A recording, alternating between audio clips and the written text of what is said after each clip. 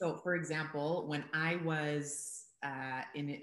first got to Israel, not first got to Israel, but a few months in, when I realized what I was meant to be doing here, I was ready to manifest. And when I say manifest, I always mean co-create. Yeah. Co-create meaning I'm not the one doing the manifestation. I'm very clear. That's God's work. My job in the co-creation of it is to get out of my own way Mm-hmm.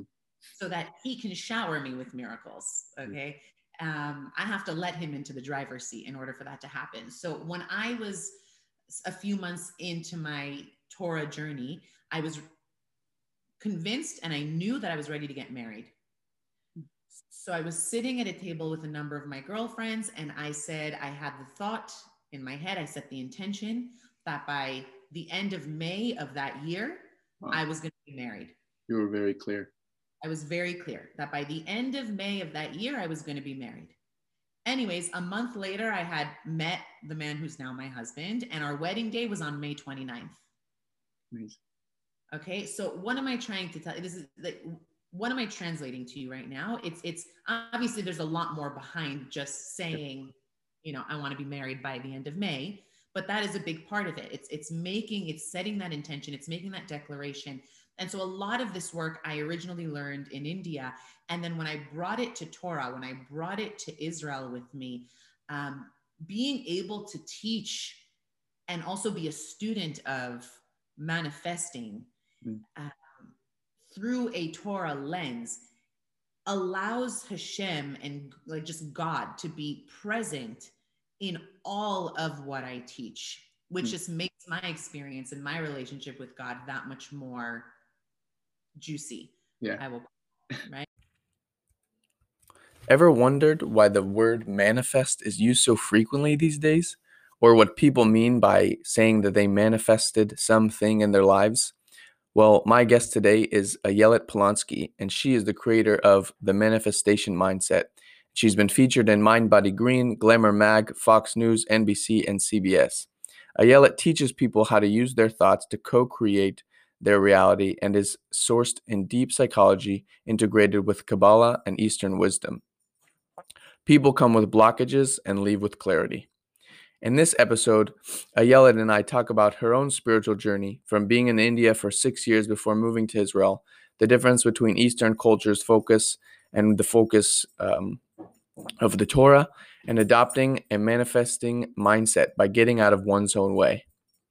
If you haven't yet, please leave a review about the show and today's guest on Apple Podcasts, and head over to solomonezra.com or follow me on Instagram at king_Solomon8 and Facebook Solomon Ezra Berezin to learn more. Also, subscribe to my YouTube channel, Solomon Berezin, to get updates on new videos and podcasts. Finally, you can financially support my podcast by heading to anchor.fm/Solomon-Ezra-Berezin/support, which will be greatly appreciated and put forth towards better audio equipment. Now, onto the show with Ayelet Polonsky. I'm here today with Ayelet Polonsky. How are you doing today? Awesome. Thank God. It's as I was sharing you, I came across hearing a little bit of the stuff you've done as a manifestation coach, meditation teacher, and transformational coach via a couple mutual connections we have.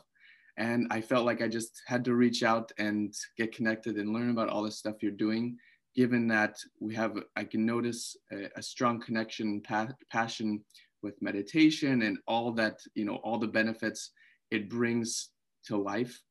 And then also being Jewish, I wanted to connect and learn a lot about how your education and practice in meditation complements your observant Judaism.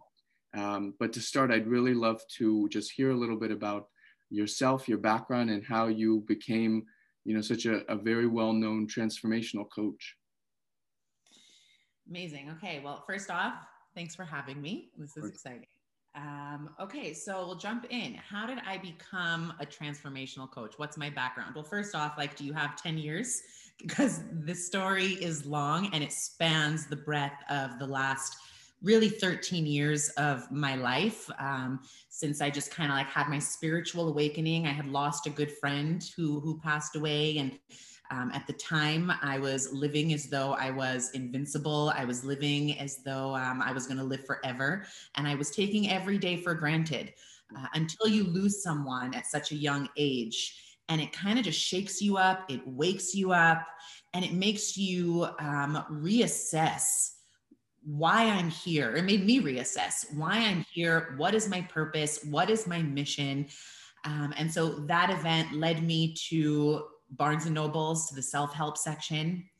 I read a book that fell off the shelf as soon as I walked through that aisle, the self-help aisle, and the book was titled Buddha.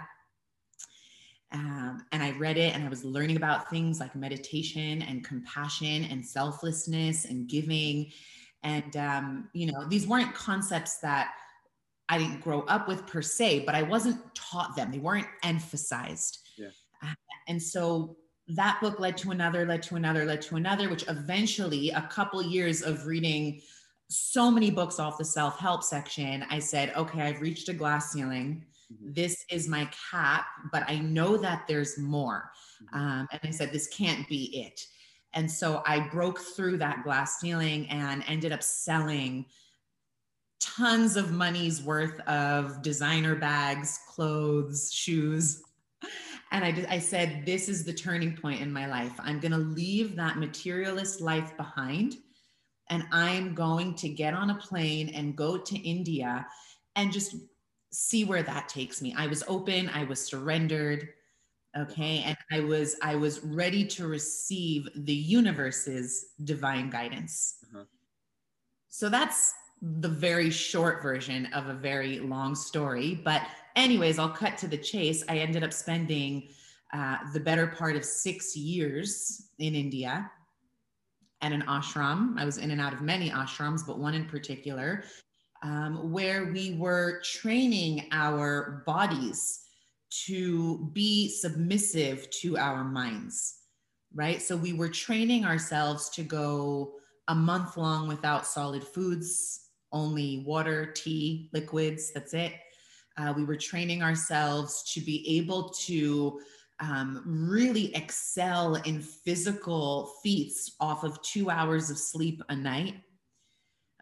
We were doing all sorts of things, hours and hours a day of meditation, of going into those really difficult, hard places that we usually don't want to confront. But when you're at a place that everybody around you is blindfolded and has their eyes closed for hours, eventually you have no choice but to confront your biggest fears, your childhood traumas, right? All of it. Okay.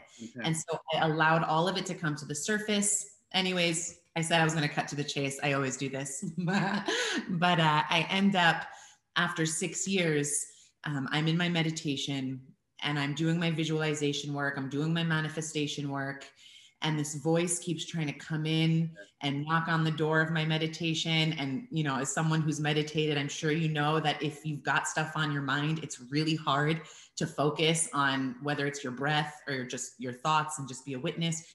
Anyways, I entertained this thought, this voice in my head that wanted to come in and interrupt my meditation. And I listened to it and it said so clearly, I remember it as though it was yesterday. It said so clearly, Ayelet, leave this country now and go to Israel. Wow. And so within 30 minutes, I had a flight booked. And the next day I was on a plane with 2 suitcases, all filled with Indian statues and Indian dresses. I did not dress the part to be in Israel. But I was surrendered. I was trusting in that divine guidance. I trusted that there was a plan for me. I didn't necessarily care about the how. How was I going to find a place to sleep that next night, right? When you let go of the how, I'm convinced that God, source, the infinite, call it what you will, right? He shows up big time, and he did show up big time. So that was 4 years ago, and I haven't left Israel since. You said it all started about 13 years ago? Yeah. Wow. First of all, that's incredible. Thank you for sharing.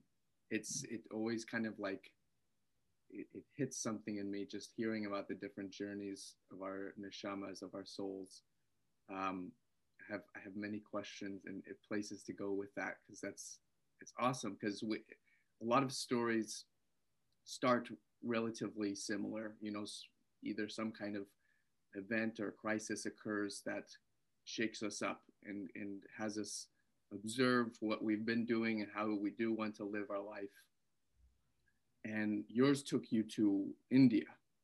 Now, what was your connection with Judaism up into that point? Because I always felt that my journey with and connection with Judaism was kind of unique compared with maybe others that maybe go to a yeshiva or a Jewish place of study, whereas I went similar to you, it sounds like, into meditation.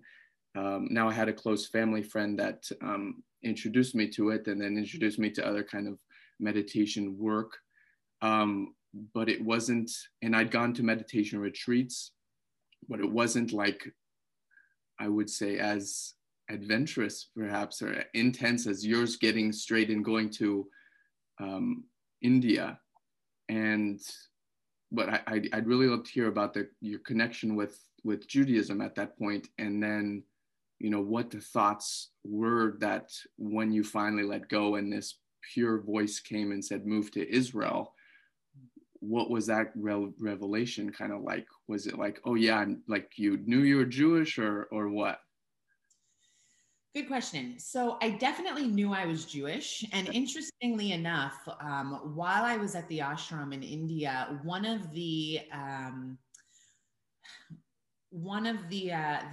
customs that they took on was everyone at the ashram, all the attendees, all the devotees, many of them took on a Sanskrit name, right? Sanskrit is like the Hindus' sacred language, yeah? And so many of them took on this name, and it was very commonplace to do that.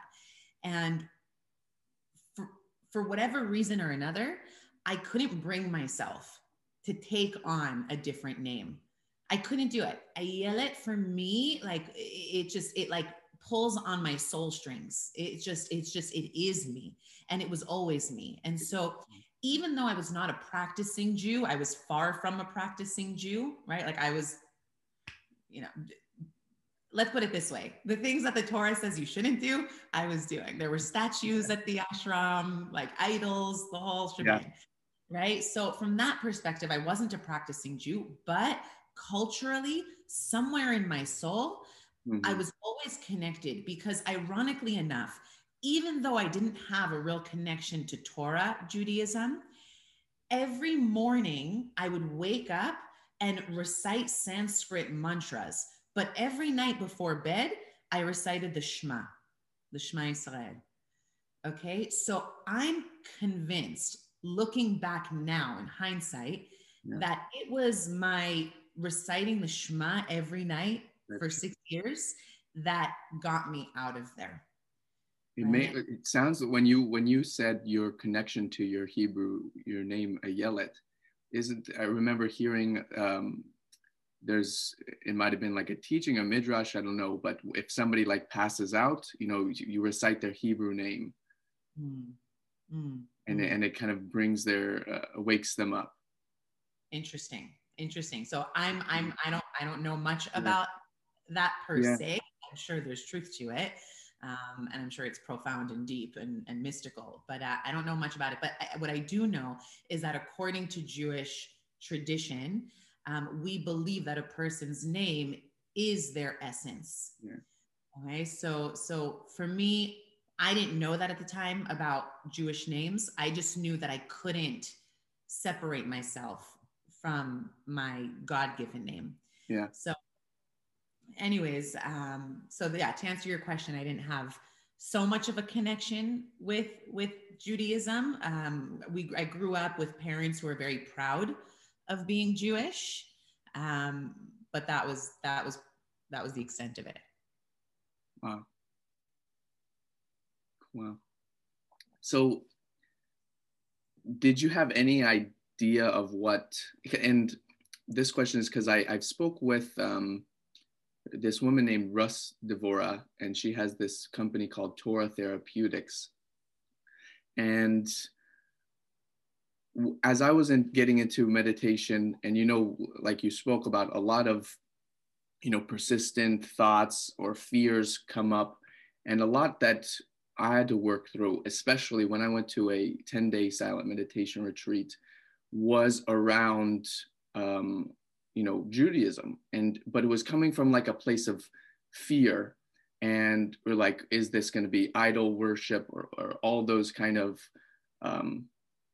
I don't want to say irrational, because it could have that, but it all was based like from a level of fear. Like I couldn't let go of at the point of putting on tefillin. But when I actually did, and I didn't put on tefillin when I was at the retreat, it was like a huge release. And then when I came home and put on tefillin and prayed, it was like a much closer connection, because I wasn't needing it. I wasn't looking at this.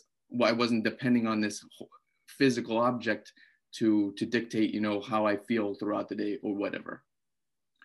But in my experiences, there wasn't any actual like idol worship. So could you kind of touch into that a little bit, based on, because you were in an ashram and had, like you said, the statues and all that. And so now with your understanding of observant Torah Judaism, what's the real kind of difference? What does it mean? Interesting. Okay, while I was at the ashram, one of the things that I saw and was my experience was that, we had a guru, and the guru sat in his guru throne, so to speak, and all of us sat on the meditation floor, right? Either around him or in front of him. And almost every day before bed, we would receive what was called an energy darshan, which in Hinduism culture, what it means is that the guru places his finger on your third eye and he transfers energy from him to you. Okay. And what a lot of people do when they approach the guru is they bow and they place their forehead on his feet. Wow. Yeah. And so, I'd be looking around me, and this was throughout my entire 6 years there, even though I thought that was a big part of my life's mission and purpose there. Something in my soul said, why are these people bowing to another person? And when I would ask some of my friends at the ashram, why are you bowing to another person? Their response would be, if you think he's a person, then you don't really understand what he is. Wow.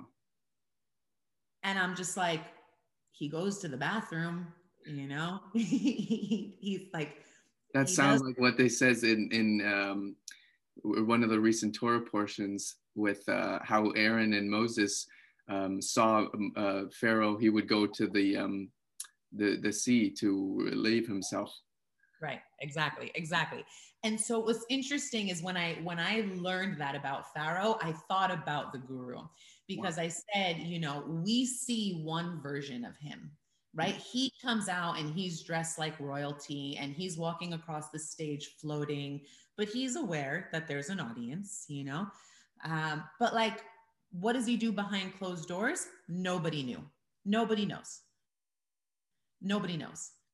So what's interesting, to answer your original question, which is like, what's the difference between what I experienced there and what, like Judaism, is that after a while, I started to say, something's off here. Something's not right. Why am I bowing down to another person? And also all the miracles that people were experiencing in their life, they attributed it to him, right? So again, back to that glass ceiling. I said, even if this guy is tapping into some power, which I'm sure he is, whether it's dark forces or light forces, it's not for me to say, but I'm sure he's tapping into something, and so I got to a place where that glass ceiling came back, and I said, he can't be the infinite, right? There's who creates something must have created him. Right? So what is that something? Who is that something? I need to figure it out. So I'm very grateful for those 6 years that got me to Israel. It was a big part of my journey, but I said, I want to experience and access the beyond of beyond of beyond to infinity and beyond, right? I don't want my spiritual journey to end with the guru. Amazing. So now entering Israel, you jumped on the plane quickly within 30 minutes, and now you're going to Israel. What's that experience like? Where did you first go? Did you have any idea of, like the holy place of Tzfat is? I didn't think like this conversation would kind of go down this, but you have such a beautiful like soul, and this whole journey is amazing. So it really is, it's very meaningful to me. So if you're okay with it, just diving more into it. Totally. Ask away. Thank you. Also, thank you. I did know what Tzfat I knew because prior to going to India, when I was in college, I went to college in New York City. Mm-hmm. And when I was in college, I had taken a trip to Jerusalem and I spent a few weeks in seminary. This is prior to my India trip. And so it was when I was in seminary that I had gone to Tzfat and really experienced the energy there, right? Also, I'm an air sign and Tzfat is the city of air.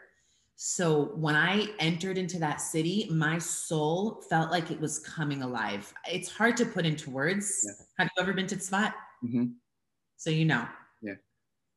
But it's hard to put into words. Once you're walking through those cobblestone streets, right? You're passing all the blue doors and the windows to all of like these synagogues that are ancient. Like there's real history there, right? This is like we're talking the home, the vortex where Kabbalah, which is the blueprint of all reality, that's where it comes alive. That's where our tzaddikim are buried.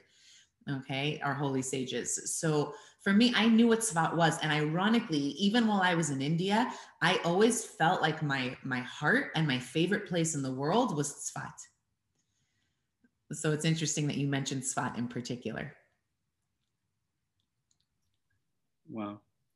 So you went straight there?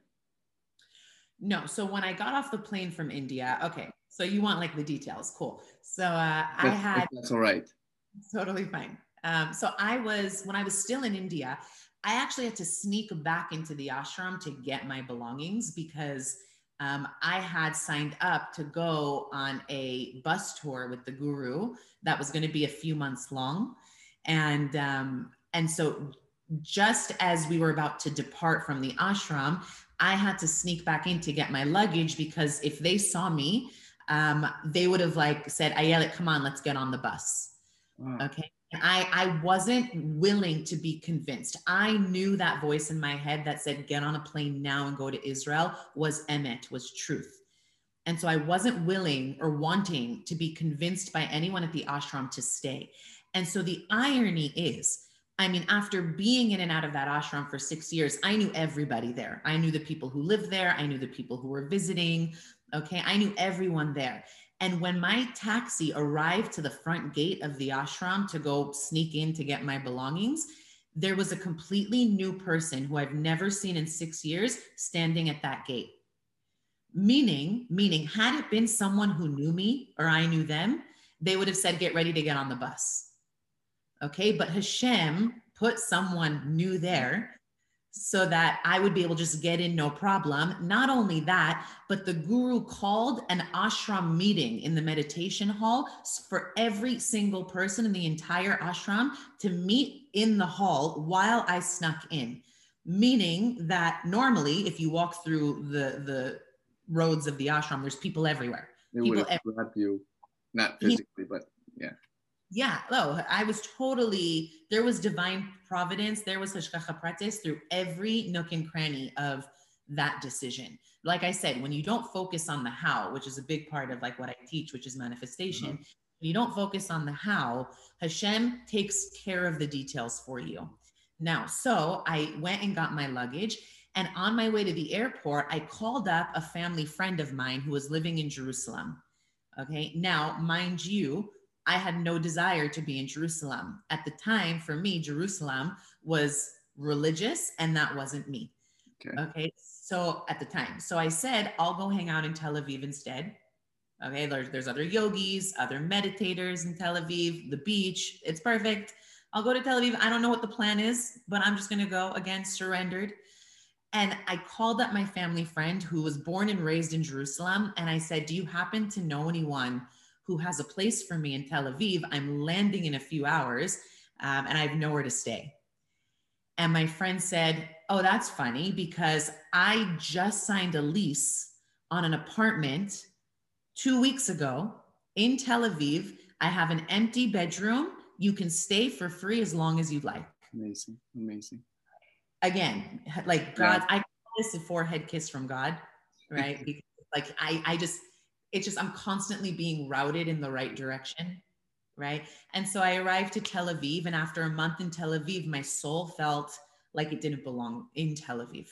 It knew it belonged in Israel, but everything, like I felt like this magnetic pull, again, hard to put into words, but this magnetic pull that constantly just drew me to Jerusalem, even though I had no interest in being in Jerusalem.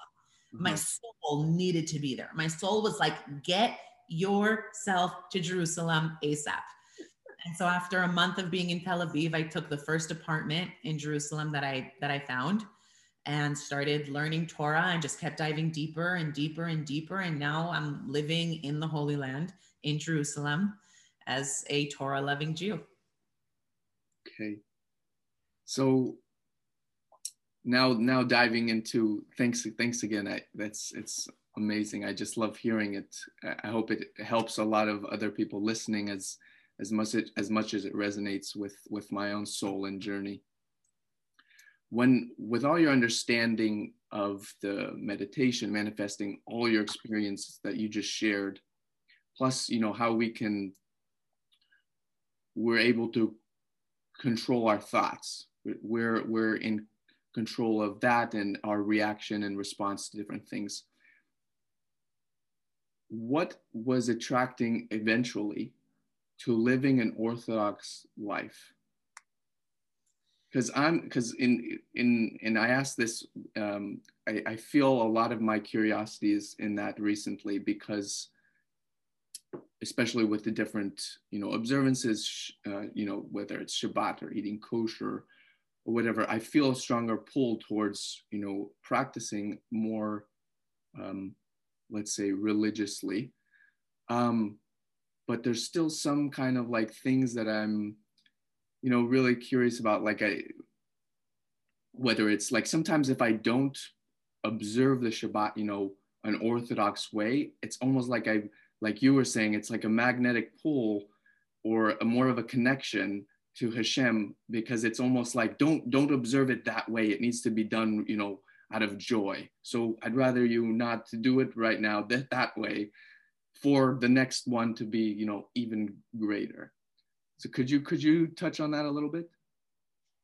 Yeah. So if I'm understanding the question correctly, the first thing I heard you say was like, what drew me to becoming Orthodox, right? Like, why Orthodoxy? Why not something else? Yeah. Especially with all your understanding of, meditation, your mindset, and all that goes into that.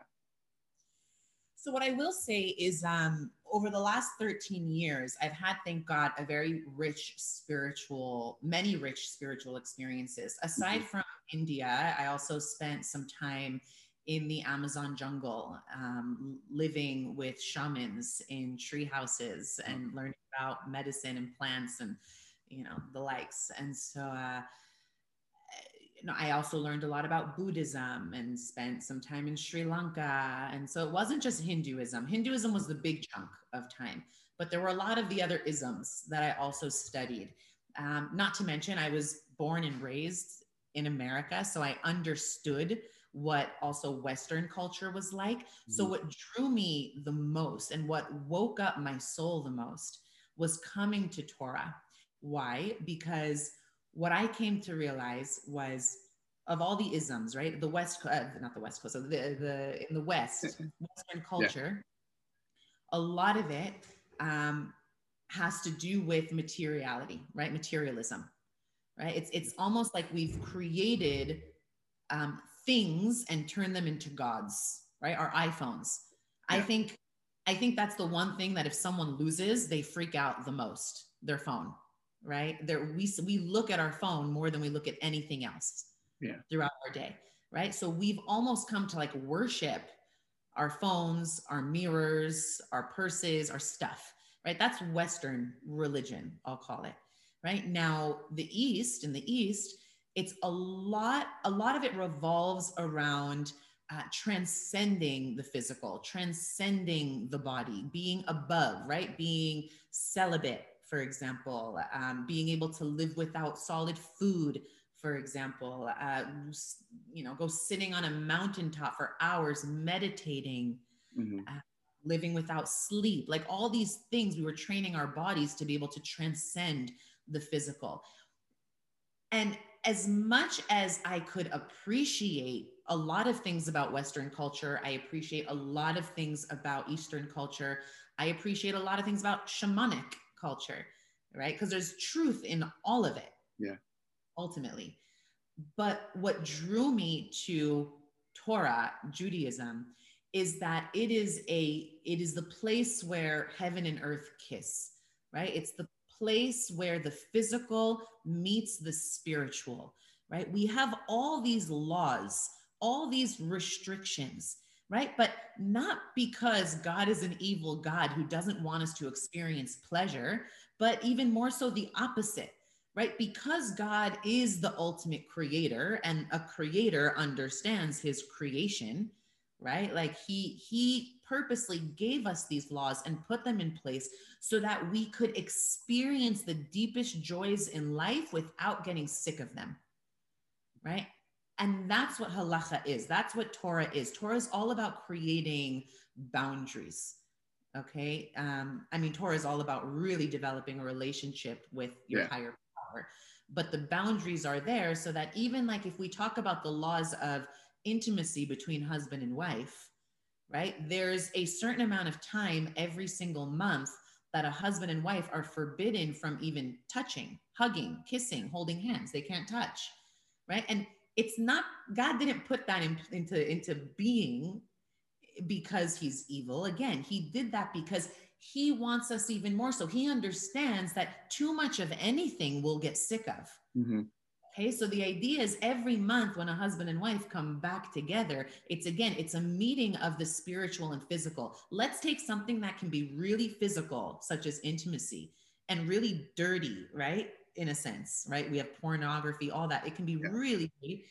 And let's make it as spiritual and filled with light and divinity and holiness, Kedusha, as we possibly can. So what we're taught is that every month, when a husband and wife are now allowed again, to be in relations, it's like they're reliving their wedding day every single month. Who doesn't want to relive their wedding day every single month, right? So what drew me to Judaism more than any of the other isms was that I realized, wow, I can have my cake and eat it too, and also implement some of what I took from India, which is still having boundaries and laws and restrictions over my physical urges, my physical drives, my animalistic soul, right? So for me, it just resonated as so much truth. And it didn't take me years and years or even months of learning Torah for me to understand that this is God-given, that this is divine. It just made so much sense to me. I was keeping Shabbat after 1 month and I'm keeping Shabbat since after 1 month of learning Torah. Amazing. So in Judaism, it's truly that compared with like, whereas other religions or Buddhism, whatever, Hinduism, whatever, they have like an original kind of, let's say, founder or teacher who kind of channeled some divine book. But in Judaism, we truly believe that actually, like, the Torah was actually it wasn't like Moses, tapped into such a high reality that he then brought it down, but that was actually given from God. Mm-hmm, mm-hmm, mm-hmm. Huh. I mean, have you ever, when you were younger, played the game of telephone? Yeah. Okay, so if you imagine the game of telephone, right? How many people does it take to play the game before the original message gets broken? It could be like two. Two people. From between the first and the second person, one word is already off, right? And then between the second and third person, a couple words are off. By the time it gets to 10 people, we're talking cucumbers versus bananas. Like, it's two totally different species, right? So if you think of like the divine revelation, if you think of like when God revealed himself at Mount Sinai, we were millions of people. Okay, imagine millions of people now sharing the Torah with their kids, who share it with their kids, who share it with their kids, who share it with their kids. At some point, right, 6 million people all hearing the same message, something's going to break in that line of transmission, right? So the fact that the Torah has stayed the same for thousands of years and has not gotten broken, and all it takes is one little middle school party of 10 people to break the game of telephone, the original message, that goes to show you that something here, like you almost like, it's hard to question that logic. You hear what I'm saying? Yeah, 100%. Awesome. So now let's dive a lot into your practice. I know that's what I was preparing, learning about how you're helping out with all this experience and your whole journey, and that's led you to today. And thank you again for sharing all of that. I hope it helps, like I said earlier, I hope it helps everyone listening as much as it really just resonates with myself. How did it all translate and help you with now your practice today when you come across all the different individuals you're helping?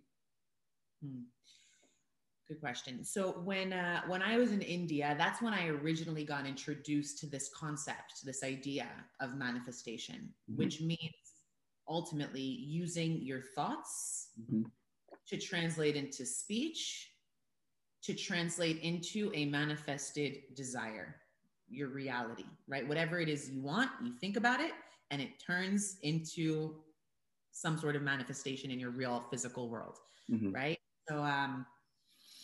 So for example, when I was when I first got to Israel, not first got to Israel, but a few months in, when I realized what I was meant to be doing here, I was ready to manifest. And when I say manifest, I always mean co-create. Yeah. Co-create meaning I'm not the one doing the manifestation. I'm very clear. That's God's work. My job in the co-creation of it is to get out of my own way so that he can shower me with miracles. Okay.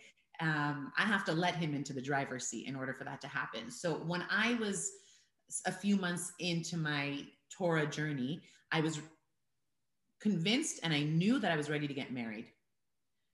So I was sitting at a table with a number of my girlfriends, and I said, I had the thought in my head, I set the intention that by the end of May of that year, I was going to be married. You were very clear. I was very clear that by the end of May of that year, I was going to be married.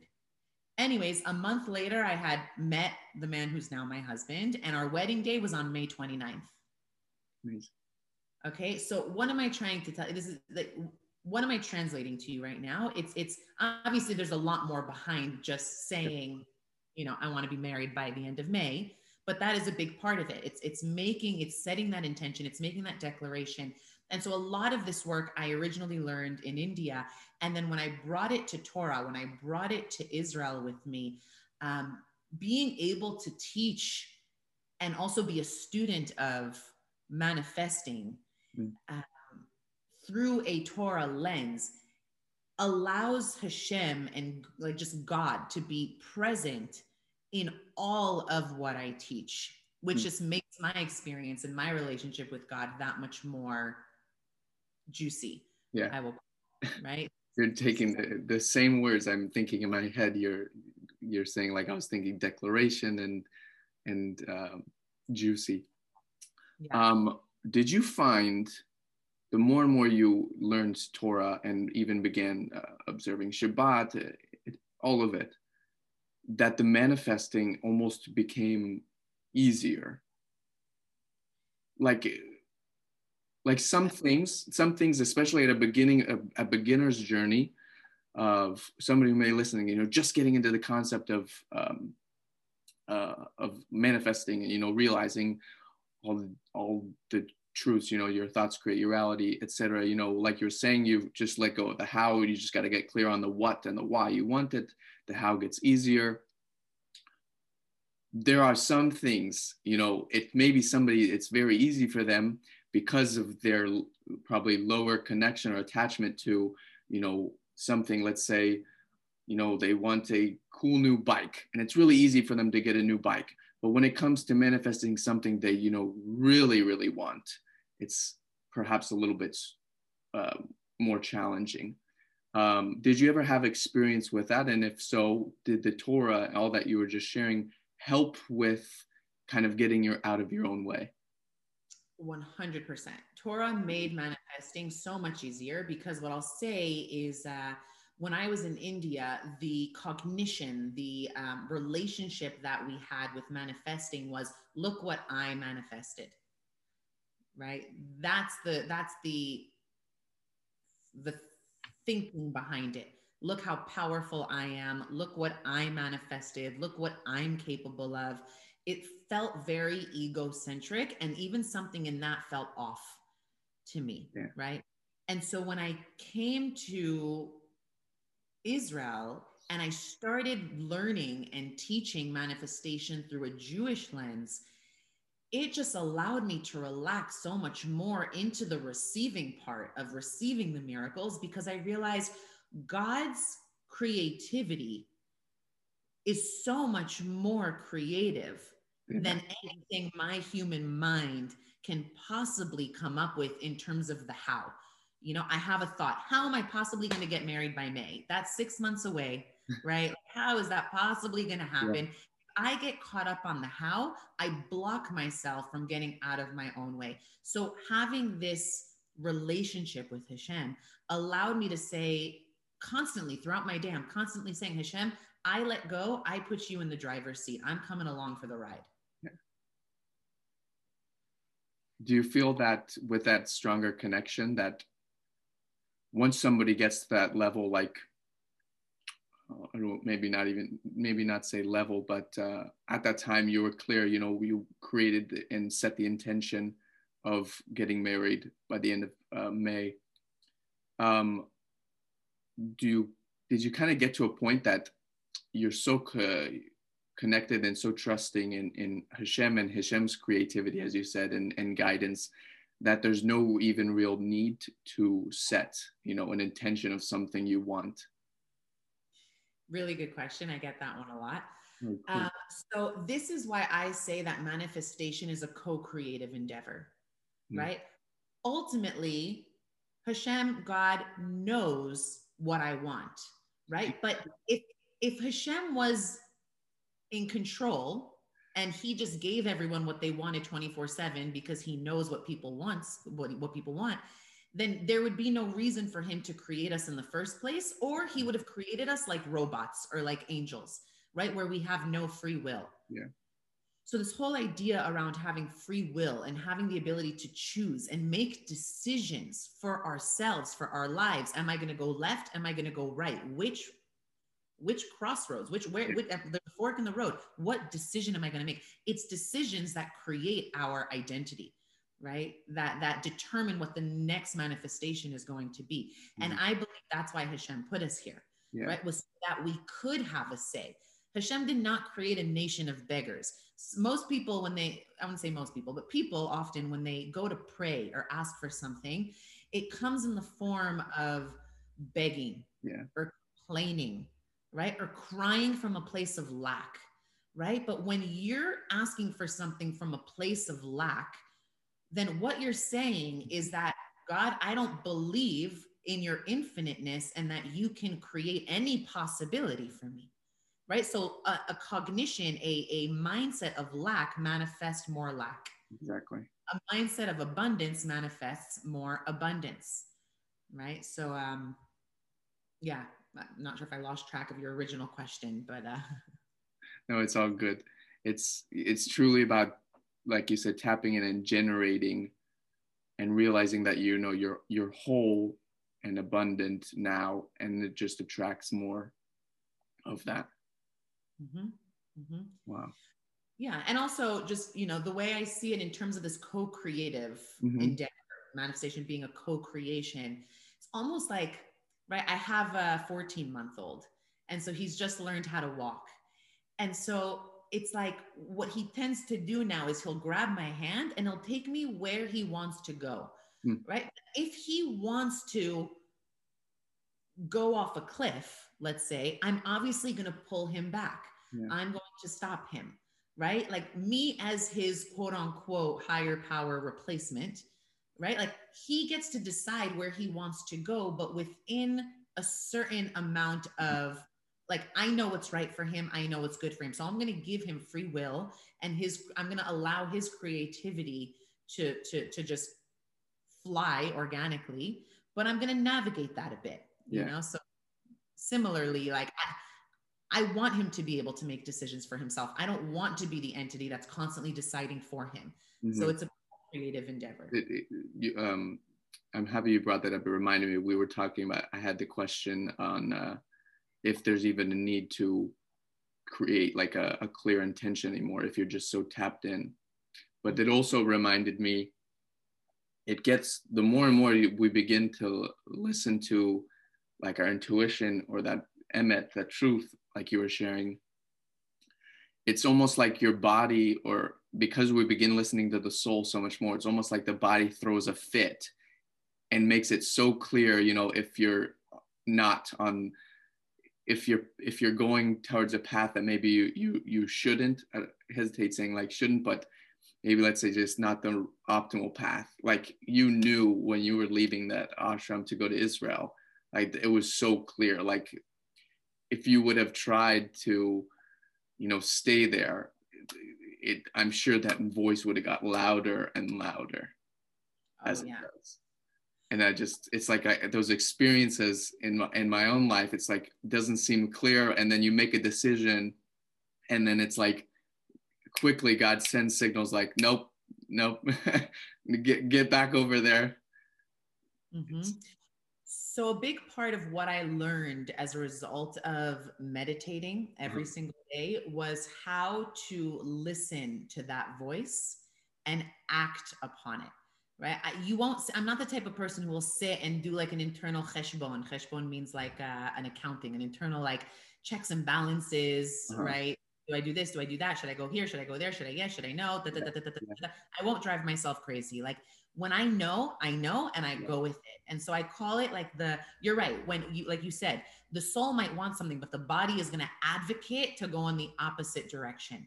Well, that is, yes. But I was even saying like, when you begin listening to the soul so much, it's like, because the body begins to want what the soul wants.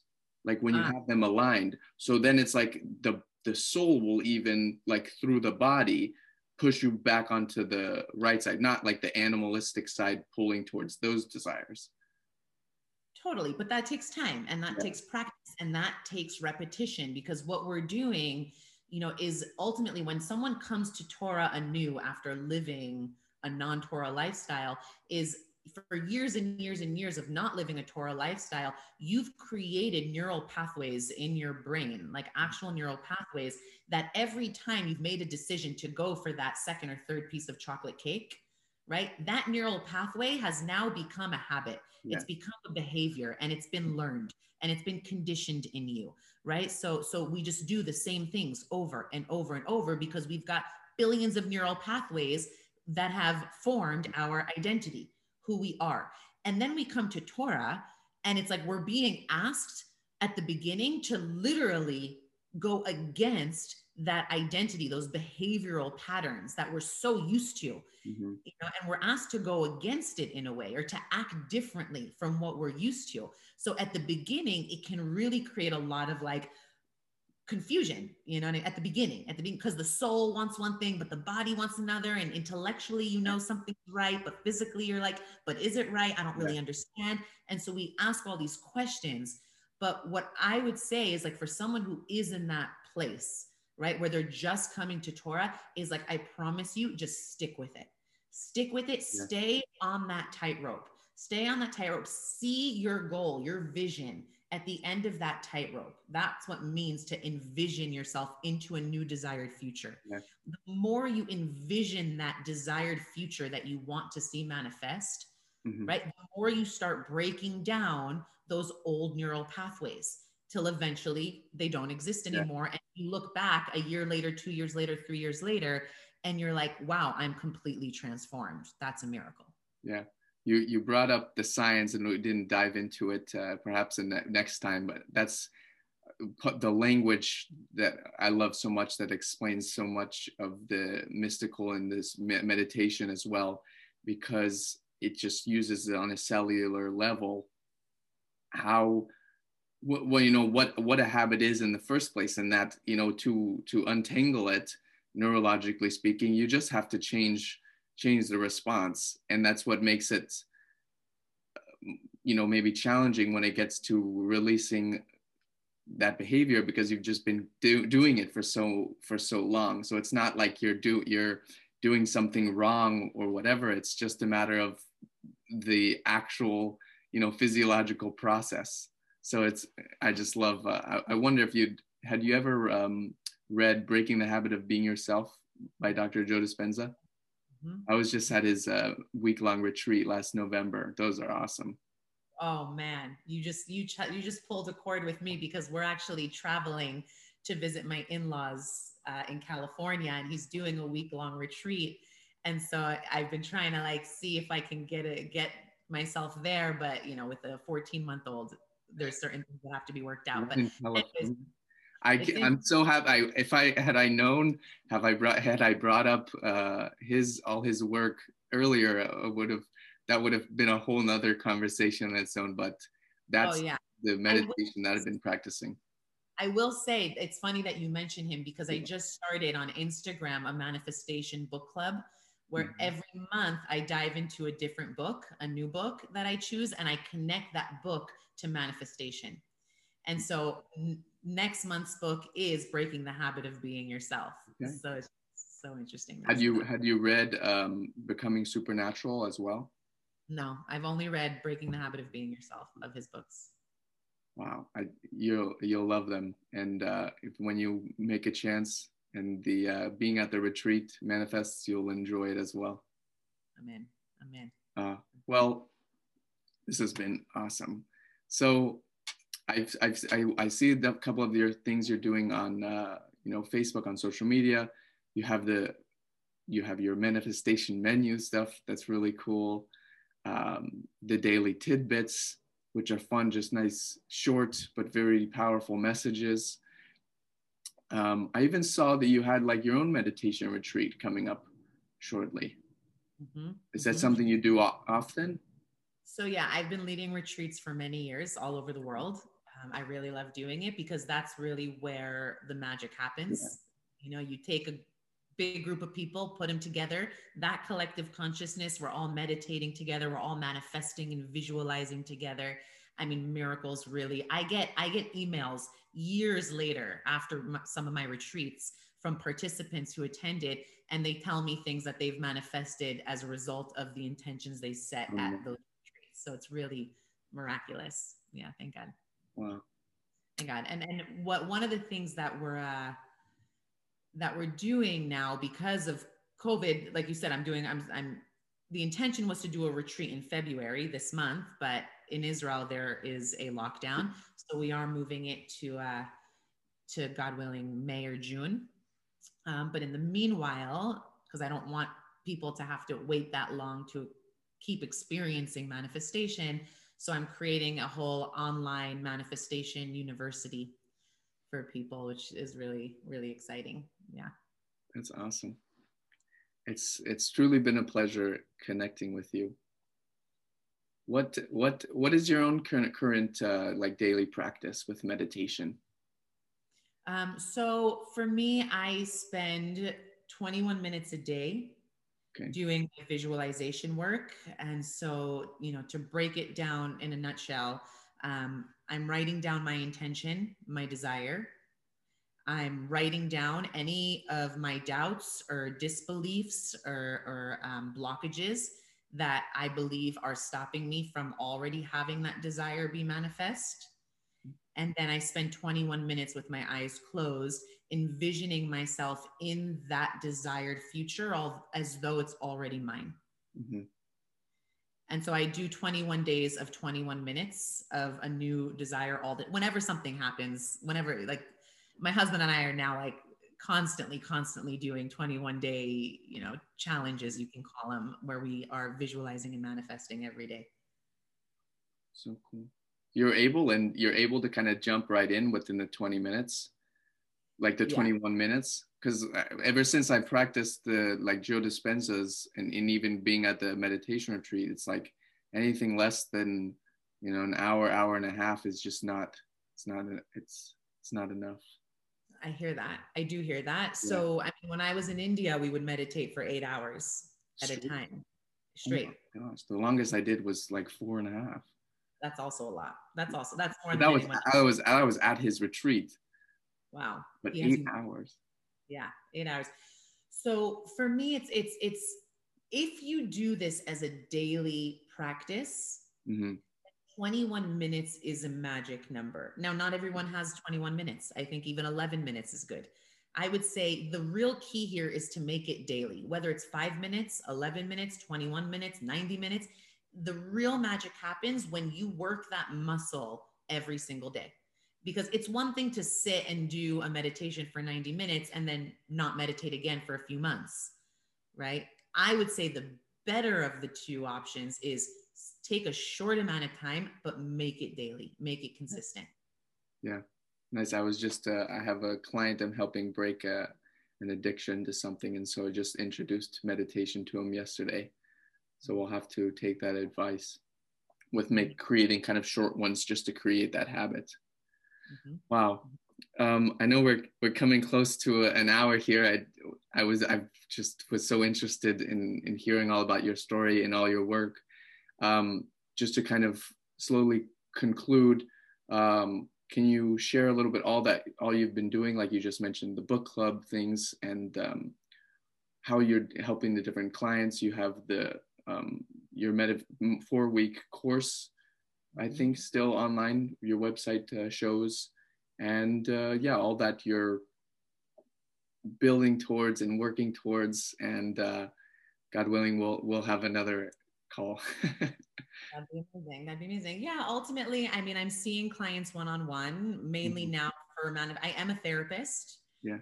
So I do see some clients for therapy, but really what I love to do and dive into is I have a 3-month manifestation program that I do one-on-one, where we really start to uncover and reveal what are the blockages that are getting in the way of a person manifesting their soulmate, manifesting their dream career, manifesting their dream job. And so ultimately, by the end of those 3 months, you leave with a manifestation mindset. Manifesting becomes your norm, not the exception to the rule, right? So that's like a main thing that I do. And then also, if anyone is interested in taking advantage of the online classes that I'm going to be putting together on this portal, we haven't launched yet. We're launching in the next 2 months. And so there is a waiting list. So if anybody wants between now and then to get on the waiting list, they can go to themanifestationmindset.co, not .com, themanifestationmindset.co, and you'll receive a free 3-part mini series. That's like an introduction to manifestation. And then people who take that course will be the first to find out about the bigger online manifestation university. Awesome. Exciting things. Ayelet, how can people get in contact with you other than that website? Or check out the stuff you're doing? Instagram. Instagram, Facebook, Ayelet Polonsky, or you could just email me at ayeletpolonsky@gmail.com. But I'd say, social media is where I'm at a lot these days. Awesome. Thanks again so much for coming on, making the time to speak with me. I know you're 8 hours ahead or 7 hours ahead of me. It's been a real pleasure. Thank you. Thank you, Solomon. I really enjoyed. Thank you so much. Awesome.